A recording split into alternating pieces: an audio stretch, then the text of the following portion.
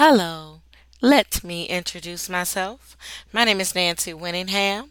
I am a wife, mother, published author, certified life coach, motivational speaker, and podcaster who loves to encourage, enlighten, and inspire all by sharing my marvelous testimonies of God's continued grace and mercy.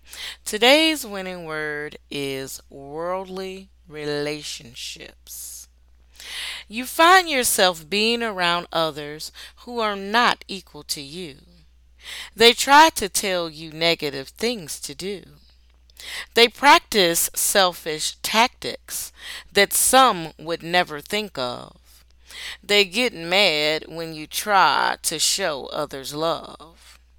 You are determined to fear God in every way, while they don't care what you have to say. A worldly relationship is not a healthy one. Making confusion last while not letting go the past. It always leads to a relationship undone. Thank you so much for joining me today. See you next time, and know that you are winning.